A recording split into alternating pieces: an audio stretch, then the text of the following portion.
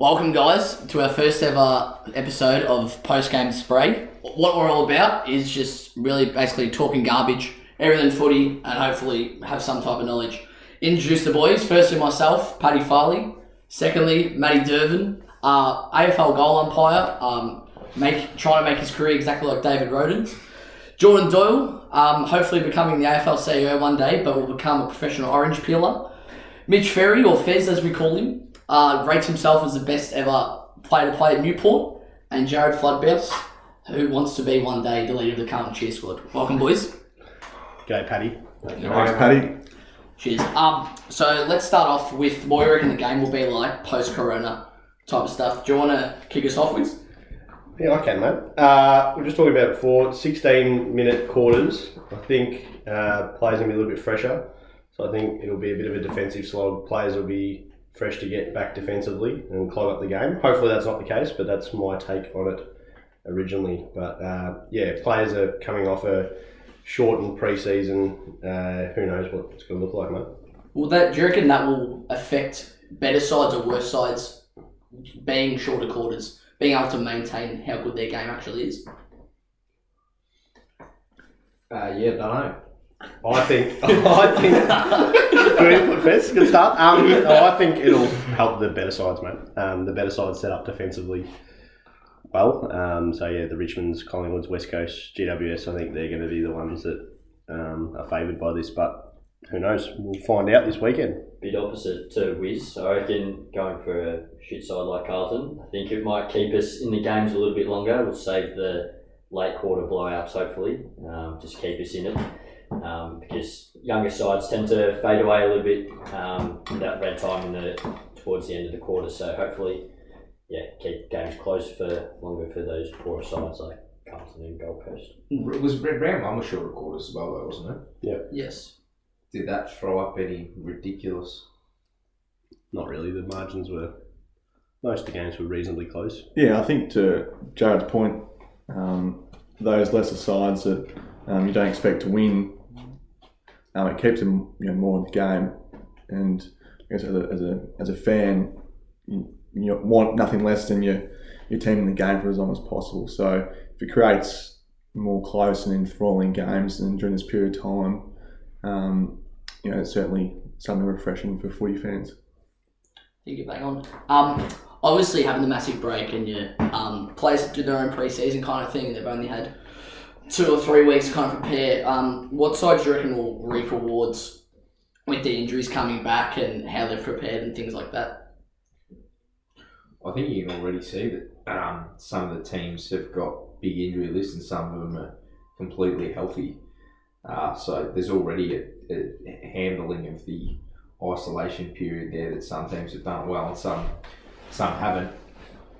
I reckon it's going to be injuries galore in the first few rounds. It will have been so hard to manage training loads for blokes over this period. Like, it'll be super difficult to make sure players are cherry ripe like they normally are. They've been doing pre-seasons and starting the season at the same time for forever, and they've got it down to an art. This will have thrown so many spanners in the works, and you already see blokes come back and doing soft tissues at training. Multiple blokes doing soft tissues at training. I don't reckon that happens very often in a normal season. Mitch is a bit more down the high performance path than I am, so I'll leave that to him. But I think it's going to depend on how clubs are set up with their off-field stuff. I listened to Bucks and Hardwick the other night, and they both had totally different approaches. So Richmond had maintained their whole coaching staff and all their assistants, whereas Collingwood had gone out more keeping the high performance staff, doctors, physios, etc. So hasn't really worked for them so far. Richmond are pretty healthy, but Interesting. I think it'll depend on how their off-field is set up, and everyone's going to be different because there's no exact formula on how to do it. And to Mitch's point about once the games come back, it's a different ball game. Obviously, the intensity goes up, and from players who have been by themselves or training with a partner in isolation for a period of 2 months, coming back to a 3-week training block. Nothing can mimic the intensity of match day. So you wouldn't be surprised if clubs increase or develop long injury lists, especially with soft tissue coming back in this first part of the season. Is it rumour that a lot of teams have really cut down their physios as well, and their masseuses and their game day trainers and stuff like that. The cap on staff, it's going to. I know St Kilda Footy Club got rid of a lot of their medical staff. I don't know. I'm not sure if that's the same as. So if you've got no trainers and you've got one physio and stuff, or like you're cutting down on rubs, you're cutting down on a lot of pre-game stuff as well. I think a lot of clubs would have probably put in different measures in place. So if it was physios and trainers that they would cut back on within their footy department, and maybe clubs and their players sourced outside physios and masseuses to sort of look after that area. I don't know if it's any of the match day officials. Are the only caps on the full timers that are allowed to go through. So the trainers and that aren't full time staff. So I don't think they're impacted. Oh really? So you can but isn't there a game day staff? Yeah. So that, and every club will be different, and it is the best clubs manage their off field well. So that's gonna whoever does do that better is gonna come off better throughout after this period. So Blues no good again then. Yeah, struggle with their baggers. I heard Luke Shuey during the week saying that obviously it's a real, they can only have a certain amount of contact training sessions, and he said I think it's one a week you can have or something like that, and it's really actually put everyone off, because when they do obviously have contact, they wake up sore for longer, obviously not reactivating those muscles and stuff like that. So obviously, like Fez said, it will prolong injuries and kind of be injuries galore early on. I think that's one contact training too many. Bloke who didn't have a man for Halfback at least 10 years. You're a bruise-free football at Newport. So there's got to be players that benefit from that. There will be. Just trying to think of I reckon your Goddards and blokes like that in years gone by. I reckon it sums up a bit of Div 2 footy there. Fez? Would have thought so, mate. Real success at Newport. Biggest story in footy for the week, really. Not necessarily Victoria, but South Australia. Crowds being played with, kind of thing.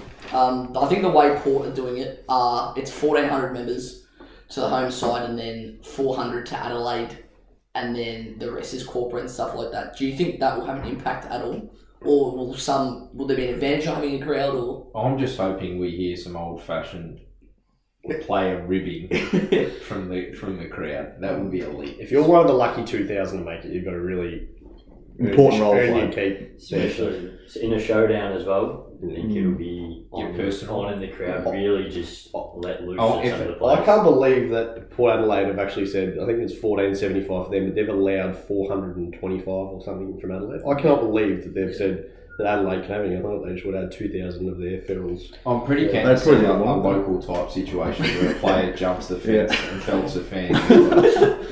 I think Port are enough trouble with Koshi at the moment, so... Yes, I don't think it's going to have an impact though. I think some of the clubs that may have had their home, like say Geelong for instance, playing Geelong, they have a home ground advantage there with the crowd. That's going to be lost a little bit. Geelong letting 400 Hawthorn supporters in. 400 Hawthorn supporters wouldn't get there in a normal game, so I don't think they'll be getting there. But and I think the WA crowd's pretty parochial, same with the SA crowd, so it will have an impact. But this no, I can't. I can pronounce it though, that's all that matters. This week's games with the WA sides in Queensland and now the showdown, I don't think it's going to have a huge effect. I think 2,000 people is not a heap. Yeah. So I think for the players, you'll feel like it's an empty stadium anyway, compared to they'd be used to 50, 60,000 at Adelaide Oval. So it is a great step for the AFL though, and Eddie said today that the crowds could be back in Victoria soon, so fingers crossed we can all get to a game. Get kangaroo chant. And honestly, you can just hear the real personal acts from the crowd. I reckon it might be alright. Will it have an effect on the umpiring as well, Dev? Just kind of obviously the yellow ball and obviously the amount of flack that you guys cop. Do you reckon it'll impact that at all? Or? I don't think so. I think whether there's a crowd in attendance or not, the umpire's role or job doesn't change. So I'm sure the 4 umpires over in Adelaide, doing that game, won't change their match plans heading into that game. So I guess the philosophy is that no crowd or crowd, the way the game's umpired shouldn't be changed. Now you've heard the umpire's view, Paddy. Very professional stance there I'm from going to call Dave. absolute bullshit. There is no chance that there will be less differential in the interstate games. I would like to see I saw West Coast have had double in the last 10 years, double 15. or 15 years, double the next best team, their free kick differential, 960 free kicks. Yeah, Sydney were down 400 as well, so They- I'd also like to ask a question to one of our panel members here, Paddy. What game are you doing this week, Dev? I'll be doing Richmond Collingwood. So if you're one of the corporates at Richmond or Collingwood, just make your way down behind the goals and see Derv and just let him know that what his comment was there was absolute rubbish. And make sure you get into him. And if you need anything, just give us a bell and we'll give you some few lines. You can throw it. it will be interesting to see. Like if the games at West Coast and they come out, West Coast don't have the same sort of advantage they've had in the last few years. There'll be no doubt in anyone's mind that the crowd plays an influence in the umpiring. Especially, I think the two ones are holding the ball and deliberate. Really, the umpires get influenced by that. I reckon. I think it's even just subconsciously you hear some noise and you think, oh, Brecky's got to be there, as much as you try to put it out of the end. Well, they kept picking West Coast supporters to umpire those games as well. So Yeah, well, I think West Coast will reap the rewards of like having early on playing in the hub and then having a lot of home games when crowds will probably be allowed back in, and then if that does influence the umpiring or not, Derv does it? Well, we'll find out, won't we? It looks like the AFL came out today. Well, there's reports that there was going to be a WA hub straight after the Queensland hub, where a couple of big sides might Victorian go. sides will go through. But let's be fair to Kimmy. Let's have a shout out to the SA government and the WA government. The coronavirus is over in those states. Let's open up the borders and get rid of these hubs because it's absolute rubbish what they're doing. And the WA Premier exactly in itself is reaping I forgot to chew that. the 5 seconds of fame he's got, and he's really enjoying his own work, McGowan. Open the borders up, you flog. He is a flog. I forgot to tell you as well, we have Dan Andrews on the show as well, we just spoke then. Dan Andrews. Yeah. That's you, mate. That's you, mate. Thanks, mate. Just hating everything Victoria at the moment, Wiz.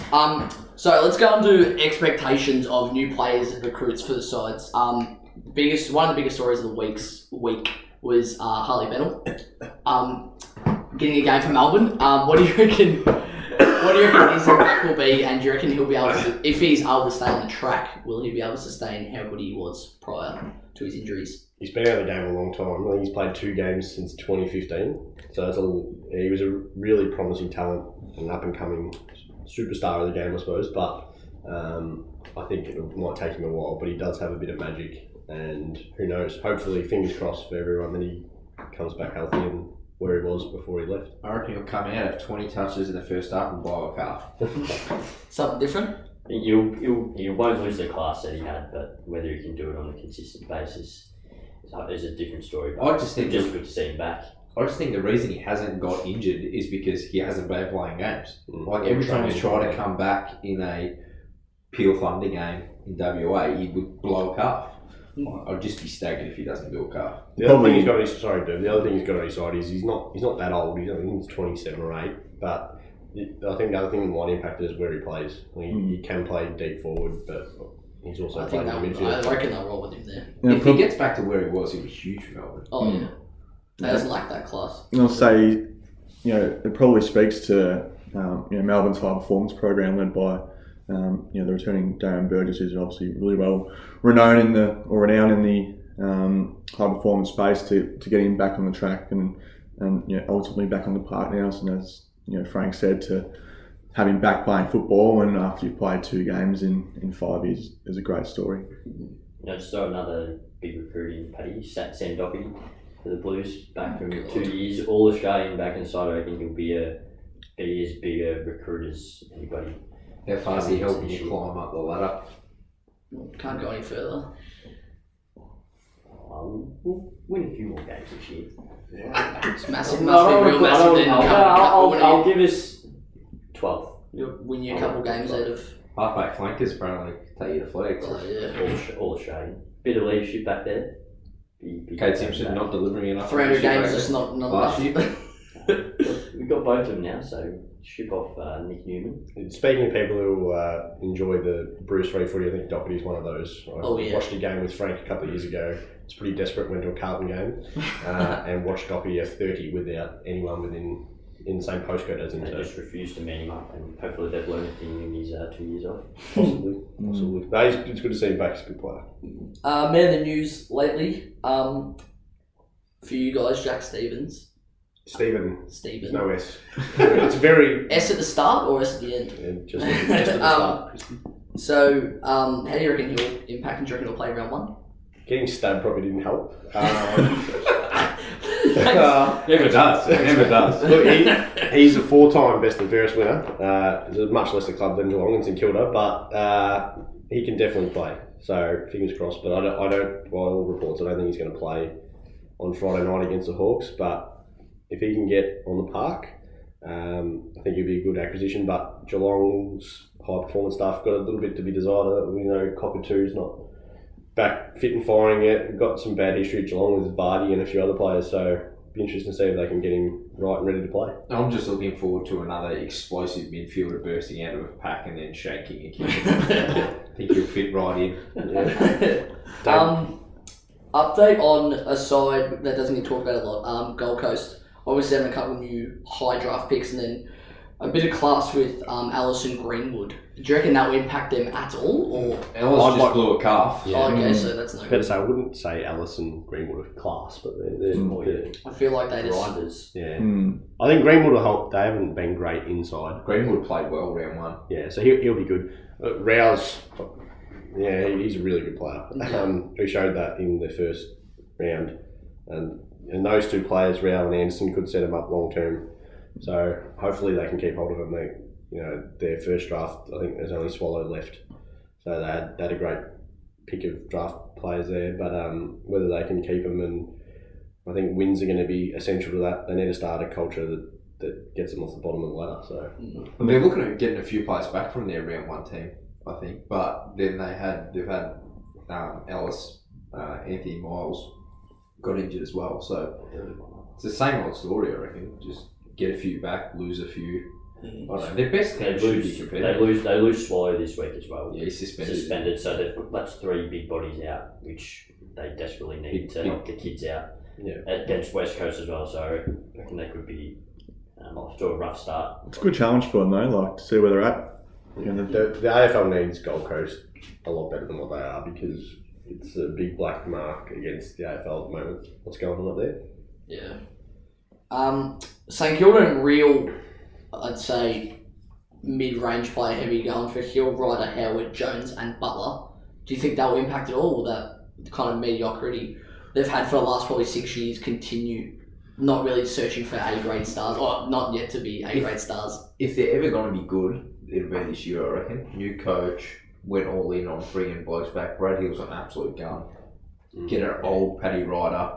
Doesn't help them with the shorter quarters, playing Ryder or Marshall. I reckon Ryder won't even get a gig. Yeah. It's going to be interesting because North picked up good on paper. North picked up a few similar recruits last year, and it didn't really help them with Hall and Pollock and Pittard and blokes like that. So I think St Kilda's, I know Hill's probably a little bit higher up the food chain than those blokes, but Howard feels a whole. Yeah, it'll be interesting. But it's a huge game for them this week. They got the Dogs. If they lose this, they go 0-2 with Collingwood and Richmond to come. So could be 0-4 very easily if they don't win this week. A lot of it depends on blokes that we've sort of been waiting for a couple of years, like Billings and Severos. If they can take the next step, along with those other players they've brought in, then they might go right and improve. But a lot depends on if those guys can develop into A graders as well. Yeah, Max King showed some really good signs in the first round. So I reckon Hanbury's the big one at St Kilda. An extra 3 months off, he could if he gets anywhere back to what he was playing like at Sydney, he'd be huge. No, they're every chance against the Dogs. The Dogs are pretty ordinary in round 1 as well, so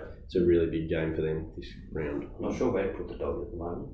They've got space. There was a lot of hype on in pre-season and then got pumped round 1 by a good pie side, but it'd be interesting to see where they're actually really at. I feel there's similarities between 08 Hawthorn and the Flag. The Dogs won. Win it young, take a few years, they come good. Yeah, I agree with that.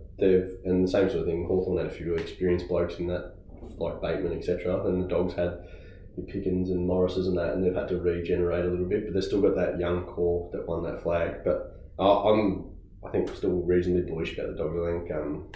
They just ran into a pretty hot Pies outfit in round 1, and I think they can still be pretty good this year. Hawthorn went hardish getting Patton and Frost, obviously wanting to make a dent in September.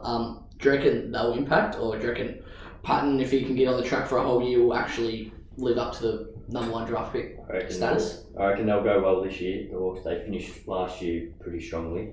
I think you get another year into blokes like Wingard as well, second year at the club. Patton, who's a good player. I think they're not a smoky to win the flag, but I think they're pretty comfortable top 8 side. They're not going to be any worse than last year, and Another pretty handy recruit is Tom Mitchell for them. Patton's what they were missing, I think. It's going to be interesting to see what they do with the ruck, because they played Segler, Ruck and McAvoy back. I don't think McAvoy's a backman. I don't know why you'd consider moving him, but if he didn't play too bad up back last year though. Yeah, I don't Segler played really well in round 1 too. I don't think it's a long-term solution playing McAvoy back, but if they can get that right, the rucks and Patton playing forward, I'm not sure about Frost. I reckon their list is mediocre. I reckon without Clarkson, the Hawks would be nowhere. Yeah, but that's probably right. But they do have him, so another year into Jaeger Amira as well. Blokes like Harry Morrison, James Cousins, all these blokes, Glass, just no good.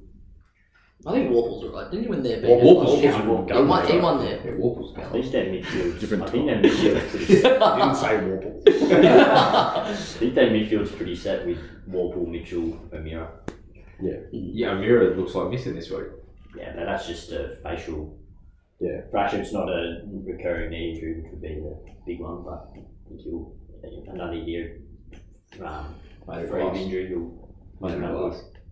Lastly, how could we miss the biggest recruit? There was a couple of tears from the 2 Geelong supporters over there, Tim Kelly going over to WA. Will that affect both better off with it. Geelong, I reckon? Yeah.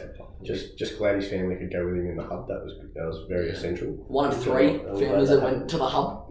It just frees up a midfield spot for Ablett more. Getting more minutes in there. I think West Coast pretty good things this year. Kelly's a massive game for them. He's a gun. So how are they $1.90 to make the 8? Who? Who was texting that last night? Or top 4? Must be top 4. It's still value.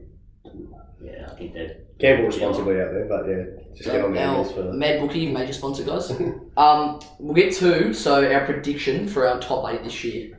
We'll do a top 4 first, no particular order.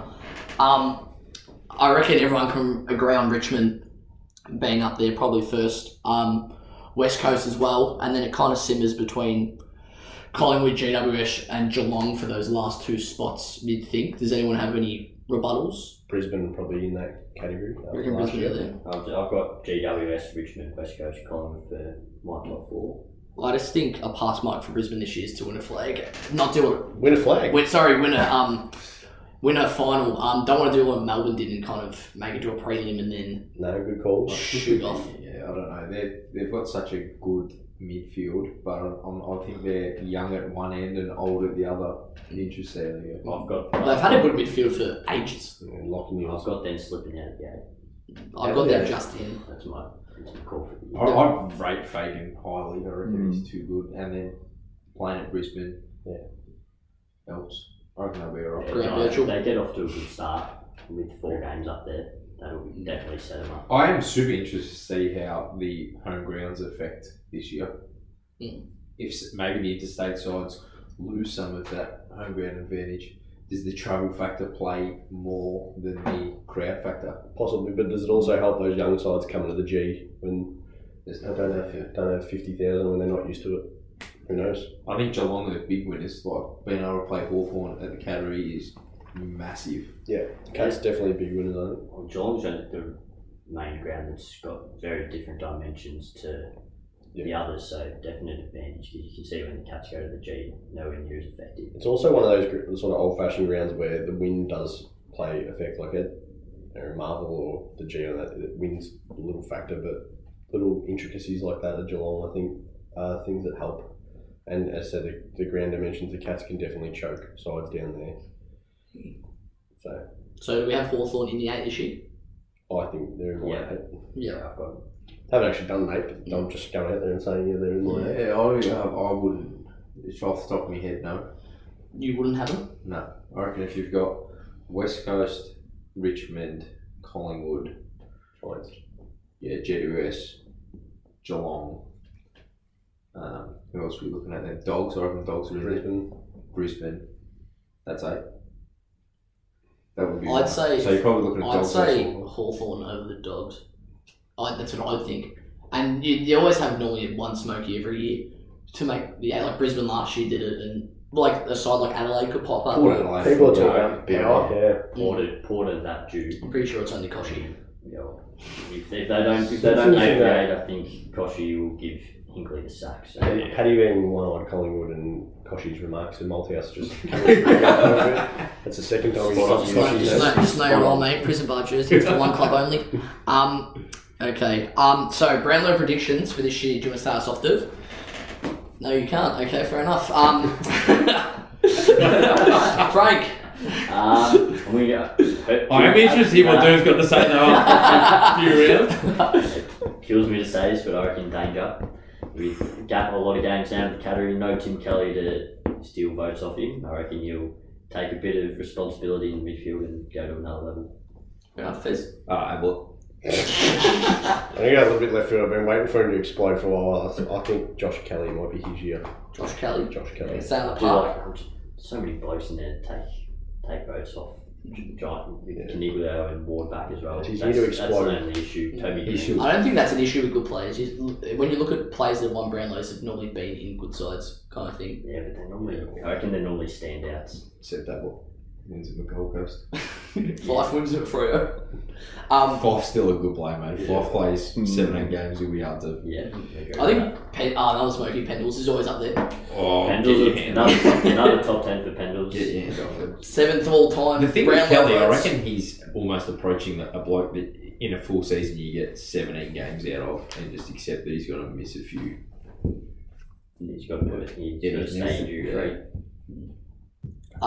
Okay, well, this segment now, our top 5 underrated forwards of all time. But that can be, I'm doing it kind of post 2000 because I wasn't born pre. So I'm going to kick off mine. As a forward, I didn't think he was rated. Adam Goods, not rated, but as a forward, wasn't looked at that much. The man himself, Pav. The modern day now, Jason Castagna. I reckon doesn't get as. Oh, was it Geordie or Jet? No. Oh, Did you just say Jason Castagna? is underrated? Underrated, I reckon. Doesn't get with Tom Lynch and He's not- Jack. Rightly underrated. He's Yeah. not rated, that's why. I think he actually does the job for Richmond as their 4th forward. Quinton Lynch. When he was at West Coast, when he was at Collingwood, he was no good. He was no good at Collingwood, but Big love. and Jeff Garlett when he was in his prime. Hey, he was not underrated in my book somewhere. Now this is Paddy's podcast. Paddy's the host, and this is why he's called in some other people for their expert opinions because that was the worst list. There's been some hugely crap lists made throughout this whole period, and that's just taken the cake as number one. Underrated in COVID, niche players. I think it's so hard to make underrated lists just because of who's underrating them and who's overrating them. I'll So agree with Pav. Pav kicked 700 goals, was an All-Australian back as well, and played a lot of his career in the midfield. He doesn't get the plaudits that sort of your Browns and your Riewolds get, and I think he's in the same category as them. And I think it's because he played for Goods was a gun midfielder. Yeah. You played kicked over 400 goals. You played centre half forward for a couple of years and did a good job, but I don't. Yeah, was he? He was good in that. Was he When they won their second flag in 2012, he was a forward and he was a good player. But they had a Lachlan and a few other good players around at that stage. I don't know, maybe he wasn't then. Hall as well. He did become the number one forward, I suppose, towards the end of his career. But yeah. Castagna, and you lost me at Castagna. I can't remember the last two. Jeffy. Jeffy and Darwin, Q-stick, mate. Q-stick. Ash Hansen, we rolling him out as Yeah, well. How did they win a flag with Q-stick and Ash Hansen as there? They Hunter was good. Hunter. Judd, Cousins. Handy And a midfield. very handy Hawks. defence. Daniel Chick. So Wiz, top 5 underrated forwards. If Yeah, it's that easy. Just off the top of my head, I actually, and I don't like this player at all, but I don't think Jack Rewalt gets the points he deserves. He's kicked 600 goals. Yeah, and he's still going. I think he's underrated in terms of his performance. I think he's a very good player. Especially now, they got Lynch as well. It'd be interesting to see how they go with a full year together. I think it could be pretty scary. And Rewalt was really good in the first game against Carlton, so he's one that springs to mind. I think one that we were talking about actually before we started recording was Tom Hawkins from a Geelong perspective. I think he's someone that hasn't he is someone that hasn't got the best out of himself. I wouldn't say he's underrated. So Right in the 2011 grand final off the ground. Overrated. He's kicked 550 goals. I think he should have kicked 700. Played as Geelong's best forward the last 10 years, Yes. I think. But I think he could have done more with his career. So that doesn't fit in the category, but they're just off the top of my head. thanks, Wiz. Just throw that in. Real beration for mine, and you've named 2 players. Thanks, mate. Fizz? Yeah, no, I'd rather just rail yours than roll anyone out. I'm just happy to, I just think it's difficult to talk about blokes that are underrated when it's just, who's underrating him, who's overrating him. Are you going off plaudits in the media, or are you going off underrated by umpires? I think it's a difficult thing to talk about. Now we'll head to 4 things we're looking forward to for this round and the rest of the season. You want to kick us off, Fez? Yep, no worries. Pre-game beers at Young and Jackson's, I think that's pretty self-explanatory. We were always looking forward to that. Spending $50 on food when they allow crowds back in. And that's before half-time as well, so we'll get into that. Pig. Obviously, yelling, he's been doing it all day. It's an integral part of the footy experience for me. I'm hoping we can hear some of that on the TV this week, especially when it's like a deliberate out of bounds or something like that. That's the perfect time to roll that out. Do you reckon you'll hear that from players on the bench? He's been doing it all day for the umpires? Yeah, well, listen, if I was playing, I'd be rolling that. So Players have got to bring something to the viewers' Yeah. experience. Should they be mic'd up? I think you'd be They will be. entertained. I think back in the day, if you've got like Scarlett, Mackie, Real personal. Milburn mic'd up, you might get some quality chat. And my 4th thing I'm most looking forward to is post-game beers at Young and Jackson's under the Cats food. So pretty simple for me. Is this you're going to have a beer? Are you having a beer? That's what I'm gathering. That's what I'm Post-game beers at questioning. Young and Jackson's are crucial, boys. Guinness or draft, or what are you rolling with? Whatever stout they're rolling there. I like that. I'm looking forward to a couple of things, especially out of the Geelong Hawthorn game. Hawkins' goal after the siren. Isaac Smith missing a session after the siren. Yes. Bringing back Paul Piopolo to a missing. scissor kick to have a shot from 20 metres out, kicking it across the face. And yeah, if Varco was still playing a missed shot from 20 metres out straight in front, put us into another grand final.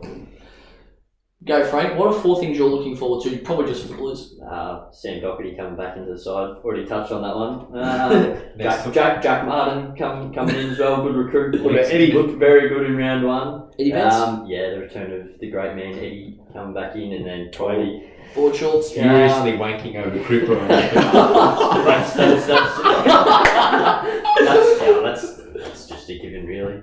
Contract talks on old, Frank?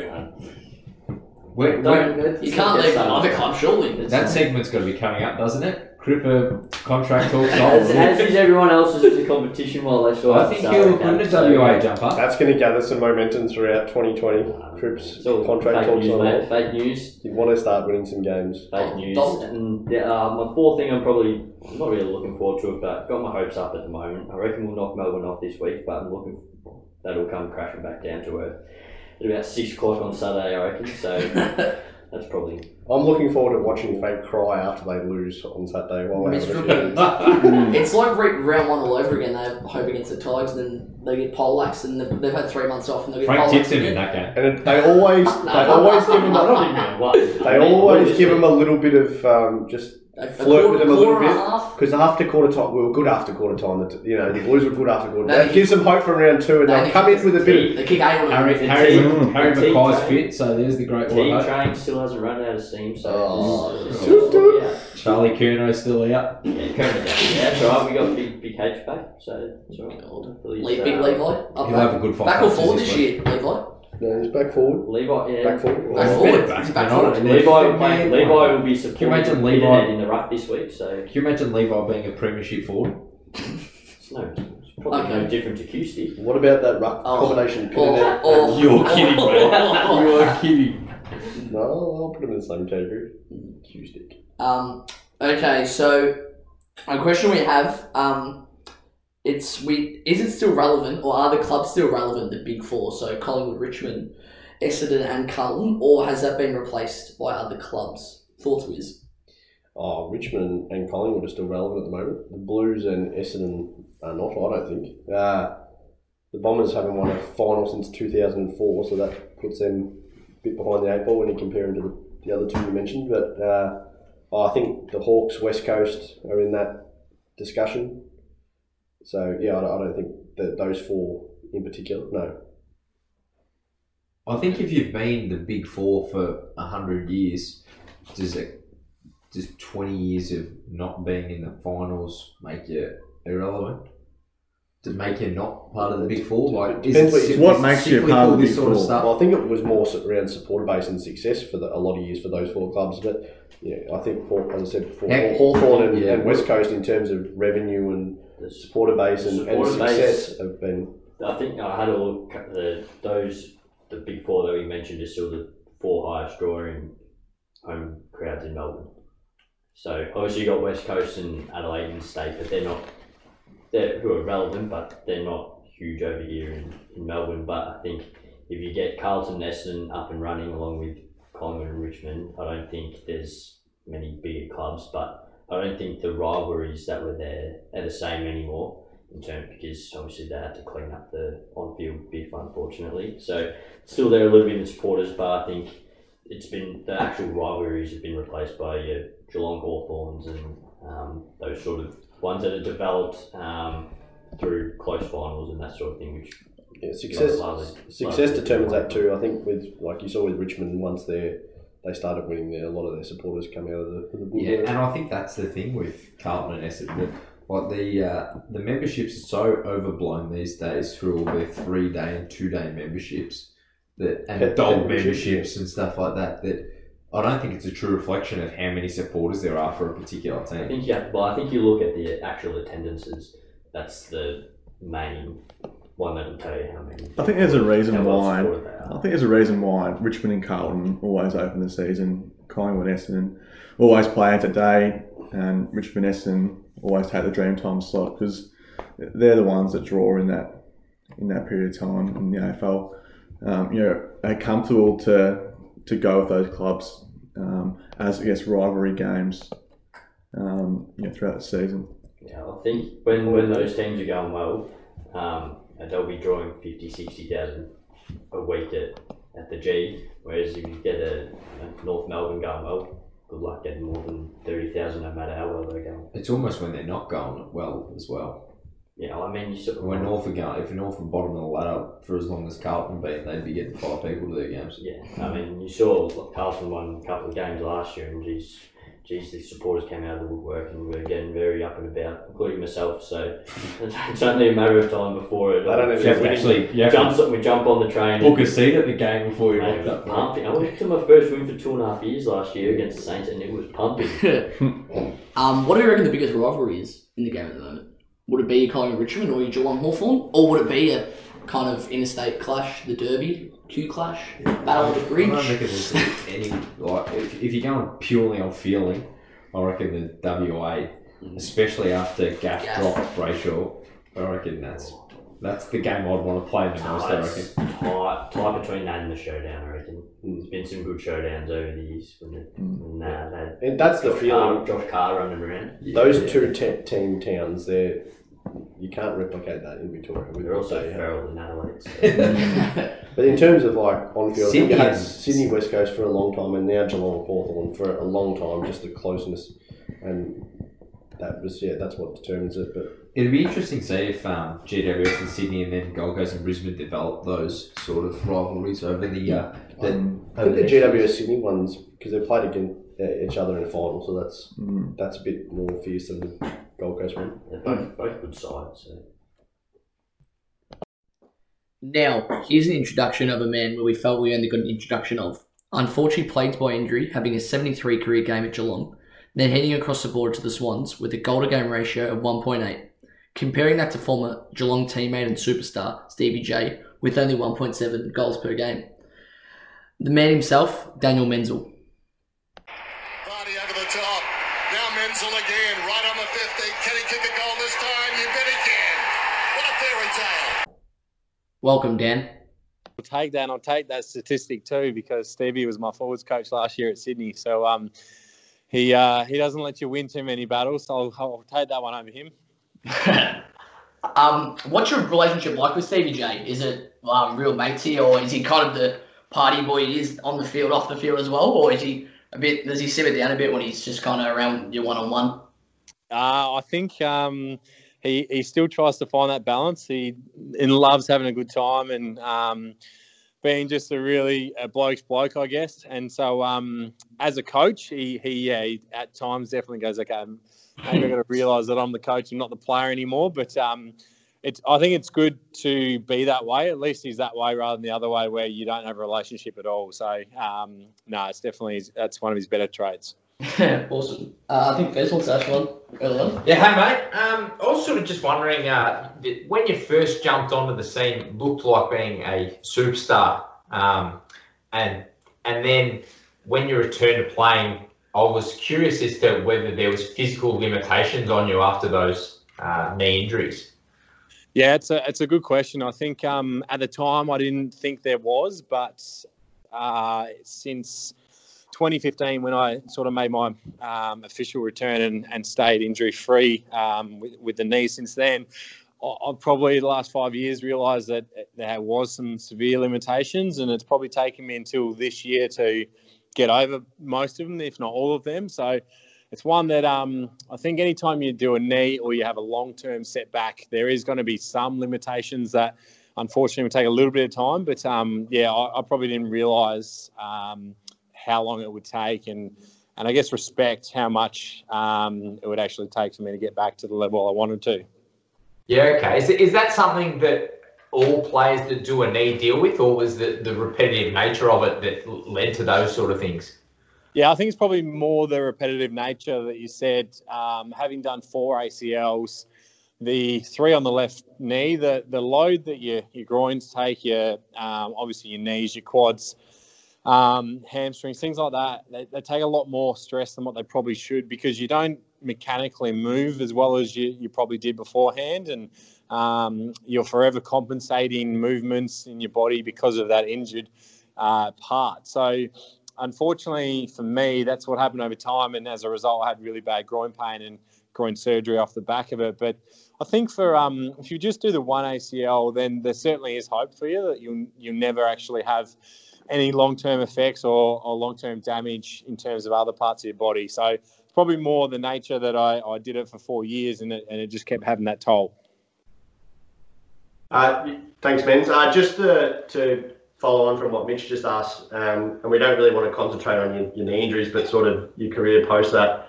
The 2016-17 season, I think you kicked 73 goals in those 2 years, and a couple of us are Geelong supporters, and we sort of were a bit intrigued as to why you weren't an automatic selection, and you got dropped for a big final and then returned. Can you just talk us through what was leading to you being on the edge of selection and what your feelings were throughout that period? Yeah, it's you're spot on there with the 2 years and the 73 goals. I've had a few people talk to me about that and ask that question and sort of ask a confusing question, I guess. And for me at the time, it was a little bit as well. We didn't have a lot of goal kickers. Tom Hawkins was obviously our main one, and I was quite easily our second highest. And we just didn't have many other avenues to goal after that, which really hurt us. And we'd identified, but I think it was one that, unfortunately, in hindsight, I guess the coaching group thought that they'd be able to do it through other avenues and they'd be able to have midfielders go down and kick goals. And I think that's where maybe they underestimated how hard it is to kick goals. And so the other thing that that I'm strong on with my coaching and the way I view footy as well, and I believe that with media, unfortunately, whatever the media sort of says is what people hone in on, and the media usually has a look at people's weaknesses in their games, and it gets blown up a lot more than maybe what it should. And so in that, I'm alerting to that I was able to kick goals, win contests, and do a lot for the team. But maybe I didn't put on as much pressure as others did in the forward line, and that was certainly blown up. And I think that something that I look at when I coach and when I look at things is you've got to look at the strengths in players and try and play them to their strengths, not bring out their weaknesses. And that was something that was absolutely highlighted. And yeah, I guess now that I'm out of the picture for a few years, I look back at it and sort of laugh a little bit and think, how did I even get dropped for that game? I mean, that was talked about later that it was a mistake. But yeah, just the way that different people look at it, and that's sort of, I think, how it come about. And I know that in speaking with a lot of teammates, they were a bit surprised at just having a fight for a position when we didn't have the cattle on the park, to be honest. Yeah, okay. That sort of leads into what I was thinking about next is, how was this mindset transition from coming in and having a lot of immediate success and being viewed as a potential superstar and prodigy at that age, and then moving into a position where you're not regularly getting picked? What was the sort of mindset you had to go through from moving from that to later on where you're in and out of the team a little bit? Yeah, it's a challenging one because you then have to really reflect on, are you viewing the game properly and viewing your game properly? And that's where it's difficult because you get different opinions from different people and you get told different things as well. And I had, I worked closely with obviously the other forwards and my forwards coach and whatnot, and they were like, you're playing, like you're easily in our best team. And so that's where a lack of communication breaks down, I think, at a footy club. And so for me, it was one that I had to continually adjust and try and get as much information as possible, because at times, I probably thought maybe I wasn't playing at my best level, but there certainly weren't other guys who were sort of doing more, and that's where you do struggle with it a little bit. And if you don't get that clear communication, it's really hard to get your head around it. And so what really helped me through that was my teammates, and they always had confidence in me that I thought, you know what, unfortunately, the coach picks the team, and if you're not in it, you're not in it, and that's just how it is. And so that's where you've got to go, okay, well, what am I going to do about it? And what I said before with my teammates having confidence in me was that I'd know that if I come into the game, they'd be able to back me, and they would back me to play well. And so I didn't really come in and go, geez, okay, I haven't really got anyone who wants me in the team. It was nice to have their backing, and that certainly helped when it comes to looking at whether you might get picked and what role you might play in the side. Yeah, that's a credit to you, mate. I as a supporter, I was bitter for you at stages through that, so I can only understand how I can only guess as to how you managed to not stay bitter during that process. Yeah, well, it is as tough, because the other thing that I really battled with was I obviously missed 4 years, and I had a really good start to my career as a young footballer, and I come through at the same age as Mitch Duncan and even Alan Christensen and guys like this who played 100 more games than me. And so you sort of look at it and your expectations are still very high and you want to achieve what they're achieving. And I guess what I struggled with was when I was coming back, I knew I wouldn't be at my best straight away, and I sort of just needed a little bit of patience and would hope that maybe I'd get picked off the back of, all right, if we can get a few more games into him, we know what his best is going to be. And it didn't feel like that. It felt like I was not only battling in my body, but also battling to get selected. And so that was something that, And then the other thing is, you're right. Like, fans and other people sort of come up to you and like, what's going on? And then that's when you go, actually, maybe I am saying it right, maybe I'm not. And so, unfortunately, it does make it difficult when it is so public and your life's played out in a public forum too. A question about obviously playing at multiple clubs. A club like Geelong, where the town is run by footy and everyone in the city goes to the Cats, then moving up to Sydney, where footy is kind of a side sport compared to rugby, and they even have the competition of soccer up there. What were the similarities and differences between the two clubs and the two towns footy-wise? Yeah, it was very different in terms of the towns and how they viewed AFL. And obviously in Geelong, it's a one-club town. You've got your own radio stations and newspapers, and everything's about the Geelong Footy Club. And so it's hard to escape that when you're a player. And so don't get me wrong, 80 or 90% of Geelong goes to Geelong, and so you get some really good feedback and some really nice messages, and people talk to you and put you up on a pedestal. But at the same time, when it's not going well either, you certainly hear about it. Whereas in Sydney, that's one of the great things up there that players love, was that they didn't have to worry about external factors as much, and it was very much inside the club. And I found that when I went home from the club, I was able to forget about footy, or not forget about it, but I was able to do other things outside of footy and focus on them, and my thought wouldn't be dragged back to just AFL. And it's one that over time it can drag you down, particularly if things aren't going well. And I'll give you an example, which I learned pretty early on. We went to a pub early on in pre-season, and there was maybe 7 or 8 of us players there, and this is in Sydney, and I just got there a couple of weeks prior and went out, and I was sitting there having a beer, and I was looking, obviously playing in the forward line with Buddy Franklin. I was sitting next to Bud, and I was asking him about a couple of things, and I said to him, do people genuinely not know you up here? And he said, mate, you wait, you watch tonight and see if anyone comes up. And the whole night, one person come up, and I think they said something like, are you that Buddy Franklin guy? And Bud said, no, that's not me. It must be someone else. But it's that in itself sort of told me straight away, okay, it's just a completely different place, and we're in the same country, but the way that people view AFL and obviously NRL and whatnot. But so in terms of off-field, it was completely different like that. And I think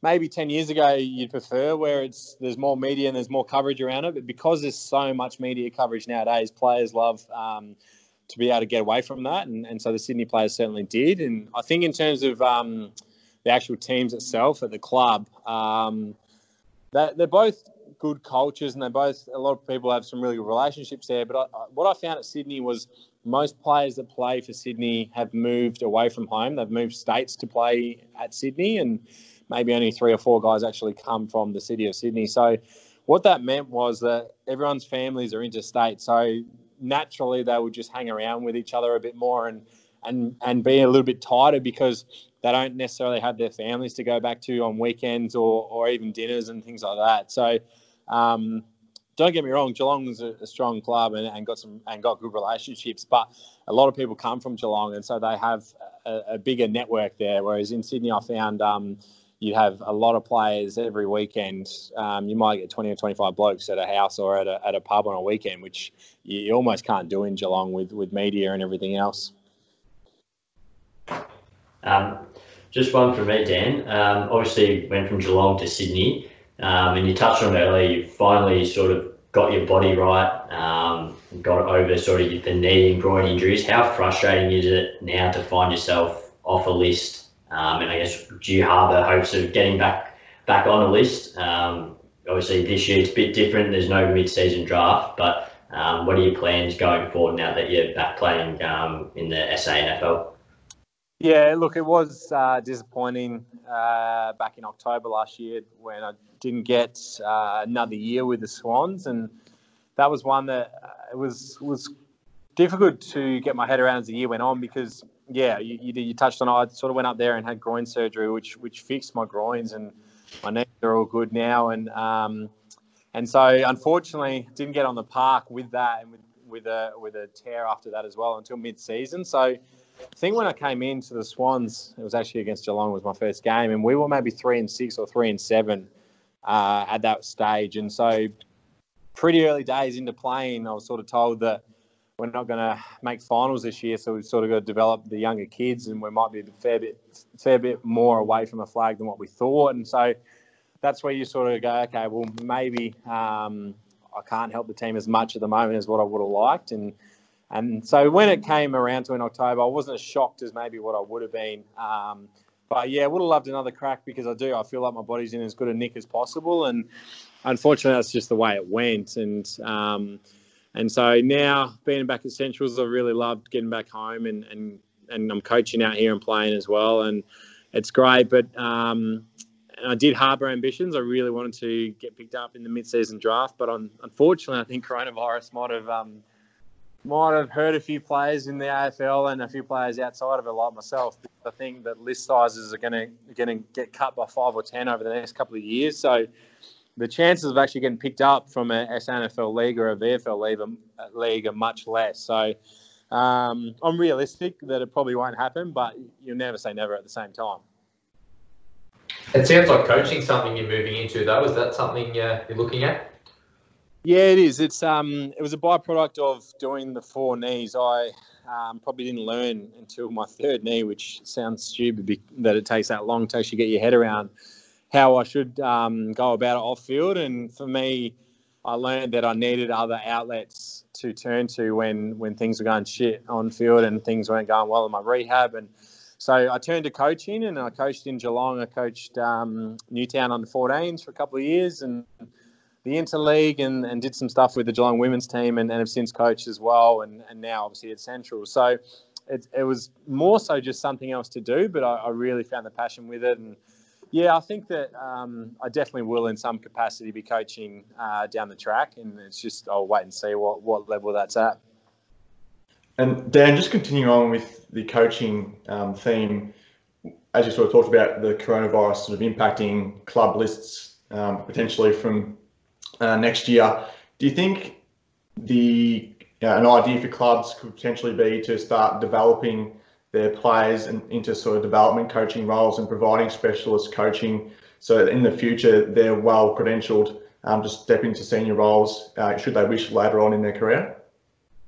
Yeah, I think that they have gotten better, the AFL and the AFL Players Association and Coaches Association, at putting programs like this in place. But I think a little bit like you said, more so even now because of what's happened and because lists are going to get smaller. I think guys are naturally going to understand that they're going to have to look at other options now because there are going to be a lot of players out of a job, and I certainly feel for them, and I feel for the under-18 players coming up as well, because there might only be 30 or 40 players drafted this year compared to your 80 to 100 each year, and so it means that there's less opportunities, and I think that that's something that AFL clubs that they'll certainly look at and go, is all right, we need to work out other options for employment for players. But then on the flip side, the challenging part with that is there's less coaches nowadays as well, because a lot have been laid off and there's less money in the football cap to spend. So there actually will be less people in the football department. So it's a really challenging one for the whole AFL system